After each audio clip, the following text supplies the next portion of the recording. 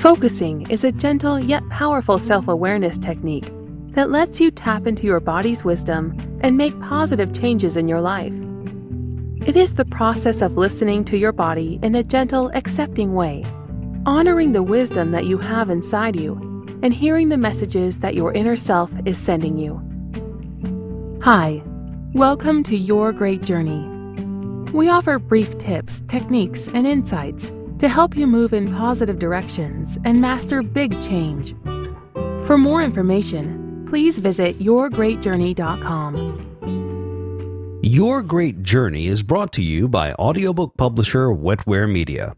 Wetware Media publishes a wide variety of personal transformation audiobooks available from any major online audiobook retailer. For more information, please visit wetwaremedia.com. That's WETWAREMEDIA.com.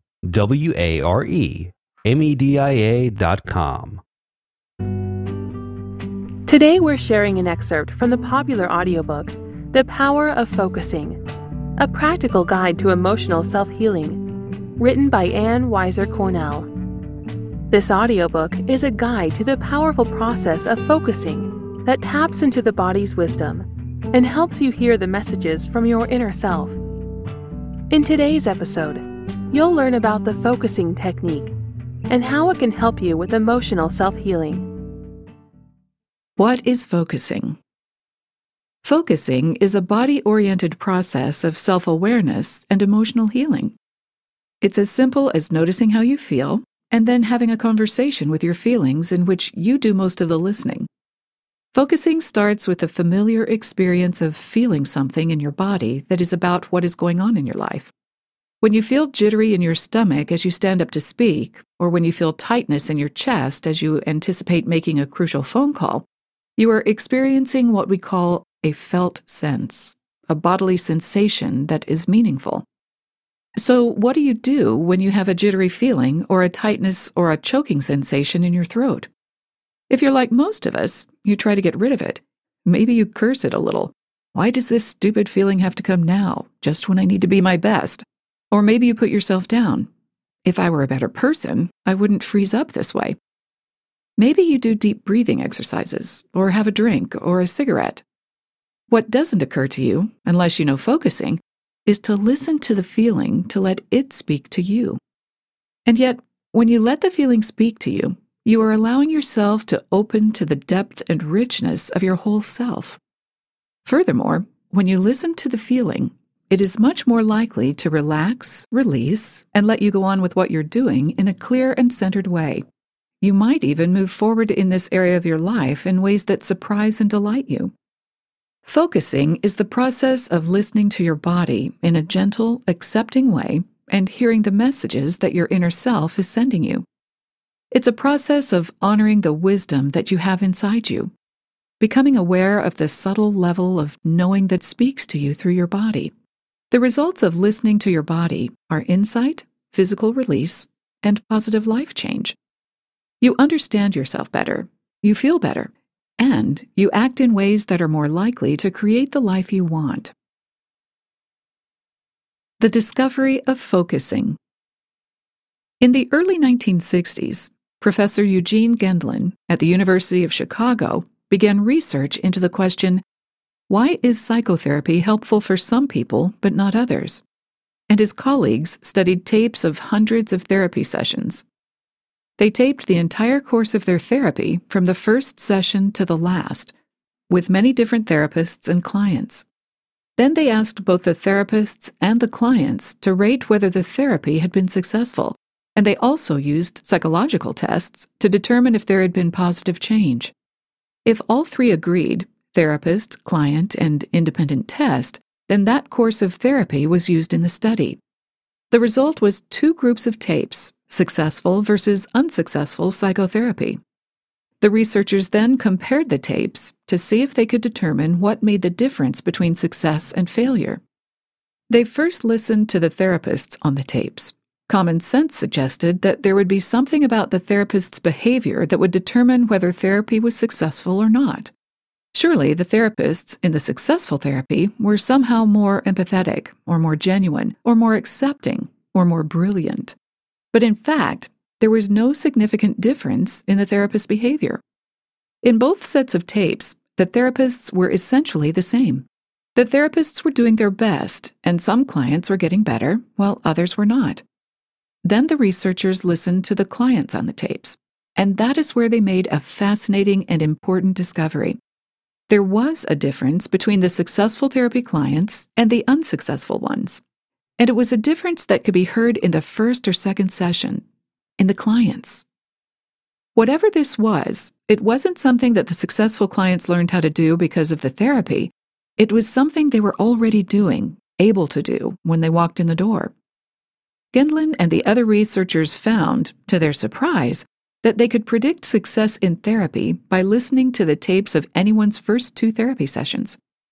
Listening to the client, they could actually tell whether or not the therapy would be ultimately successful. So what was this? What was it that the researchers could hear on the tapes that allowed them to predict whether the therapy would be successful? What they heard was this. At some point in the session, the successful therapy clients would slow down their talk, become less articulate, and begin to grope for words to describe something that they were feeling at that moment. If you listened to the tapes, you would hear something like this. How would I describe this?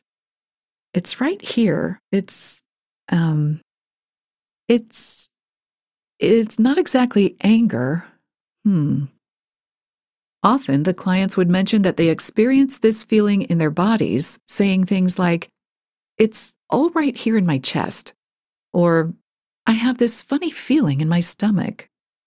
So the successful therapy clients had a vague, hard-to-describe body awareness that they were directly sensing during the session. By contrast, the unsuccessful therapy clients stayed articulate through the whole session. They stayed up in their heads. They didn't sense their bodies, and they never directly felt something that at first was hard to describe. No matter how much they analyzed their problems or explained them, or thought about them, or cried about them, their therapy was ultimately unsuccessful. Eugene Gendlin determined to find out how to teach the skill that made all the difference between successful and unsuccessful therapy. As a therapist himself, he didn't want to merely sit back and watch as some of his clients got better and others did not. He wanted to help everyone. Gendlin did find a way to teach this powerful and effective skill of emotional healing, and he called it focusing. At first, he thought focusing would only be used to improve psychotherapy, but then people started asking him to teach them focusing for other purposes, as a self-help skill to use instead of therapy, to make decisions, to help with creative projects. In 1978, he published a book called Focusing, which sold hundreds of thousands of copies. The interest in focusing was so great that Gendlin started offering workshops and started the Focusing Institute to support the growing worldwide network of people using focusing. Focusing is a natural skill that was discovered, not invented. It was discovered by looking at what people are doing when they are changing successfully. Focusing ability is the birthright of every person. We were all born with the ability to know how we feel from moment to moment. But for most of us, the experiences of hurt and alienation in our childhood and from our culture have caused us to lose trust in our bodies and our feelings. We need to relearn focusing. Who benefits from focusing? Focusing is a very broad-purpose skill. It isn't intended for one single purpose, but for many. The wonderful thing is that you can learn focusing and then use it whenever you need it for the rest of your life. Jenny's story, told at the beginning of this audiobook, is an example of how to use focusing to understand and change an intrusive body signal, such as a choking sensation. Here are some of the other ways you might benefit from focusing. If you feel stuck in your therapy, often people who are in psychotherapy but feel stuck decide to learn focusing in order to get their therapy moving again. They feel their therapy progressed for a while, but then bogged down somehow.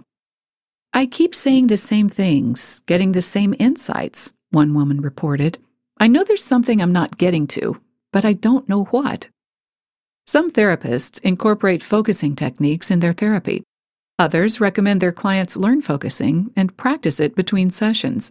If you're in therapy now and would like your therapist to use focusing, refer to Chapter 11. Many people are not in touch with their feelings and their wants.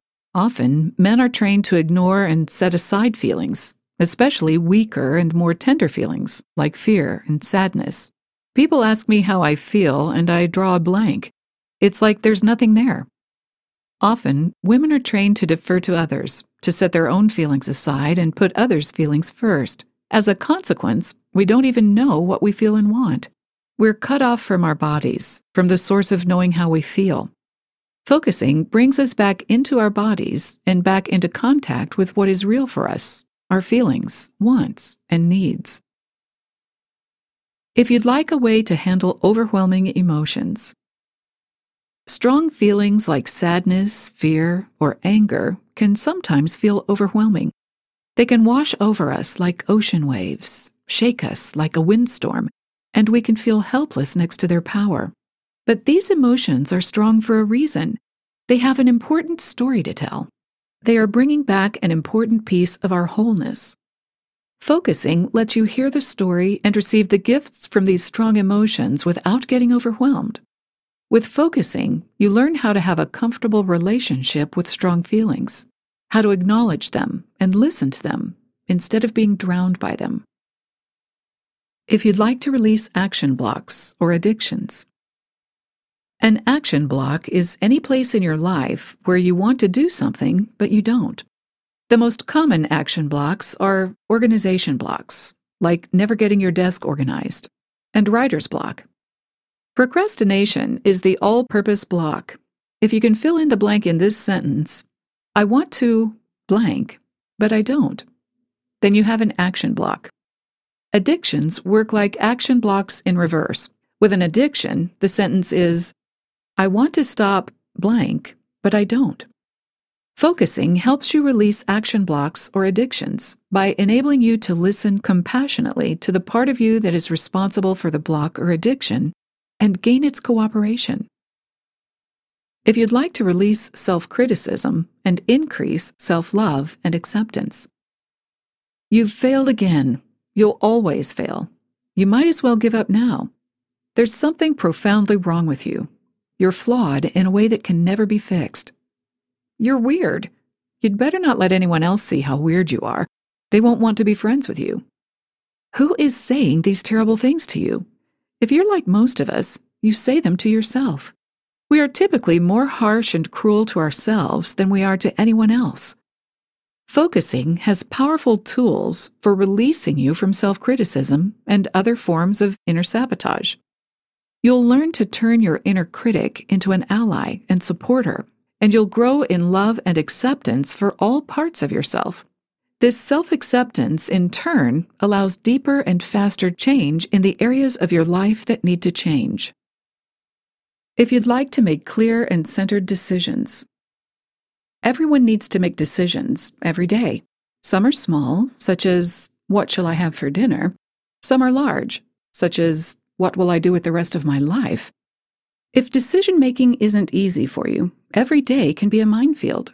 Confusion, self-doubt, and anxiety are a few of the companions of a difficult decision-making process. I want to learn focusing, one man told me, because I realize that my decision-making always falls back on what I should do according to other people or society, and I don't want that. The classical way of making a decision is to draw a line down the middle of a sheet of paper and list all the pros on one side and all the cons on the other. Have you ever done that and found yourself at the end as undecided as ever? The difficulty is that this is a purely logical way of decision-making, and logic uses only one part of us. We need to make decisions, especially important ones, from our whole self. Focusing is a great tool for decision-making because it helps you sense the rightness of the choice you are making at a level beyond logical analysis. You will be able to make a choice that is right for you holistically, that is, taking in and integrating all factors at once. The wisdom of the body. It is becoming common knowledge that we can consult our bodies about what is right for us to eat and how much exercise we need. Many people now understand that our bodies know what good health is, and that our bodies can show us how to find our way to optimum physical health if we so desire. But to see the scope of the body's wisdom as only physical is to take much too narrow a view. There is much more. The truth is that our bodies are wise in many ways hardly ever acknowledged by our culture. Our bodies carry knowledge about how we are living our lives, about what we need to be more fully ourselves, about what we value and believe, about what has hurt us emotionally and how to heal it. Our bodies know which people around us are the ones who bring out the best in us and which people deplete and diminish us. Our bodies know what is the right next step to bring us to more fulfilling and rewarding lives. Our minds alone do not know these things. Our minds can remember the past, repeat what others have told us, and invent any number of possible futures to be either wishful or anxious about. But the past and the future, the primary domains of the mind, are not the place where change can happen. Change happens in the present. The gift of the body is that it is always in present time, always here. To move into the part of you that has the power to transform your life, all you need to do is to bring your awareness to your body. Focusing is the way into this vast realm of knowledge and this exciting potential for change. Focusing lets you form a trusting relationship with your body, so you can begin to hear the wisdom of this vast part of yourself that is accessible through body awareness. Focusing lets you listen to the whispers of your body before it has to shout. Focusing is the key to changing your life in a way that satisfies your inner sense of rightness. Thanks for listening to this excerpt from the audiobook, The Power of Focusing, a practical guide to emotional self-healing. You can purchase the complete audiobook from any major online audiobook retailer. If you'd like more information, please visit yourgreatjourney.com. Please be sure to subscribe to the show so you don't miss an episode. And if you like the show, please rate and review it. And please share it with friends who might also enjoy it. Thanks for listening. This podcast is for information purposes only. The views expressed on this podcast are not medical or psychological advice. This podcast is offered with the understanding that the publisher is not engaged in rendering psychological, financial, legal, or other professional services. If expert assistance or counseling is needed, the service of a competent professional should be sought. Your Great Journey is brought to you by audiobook publisher Wetware Media.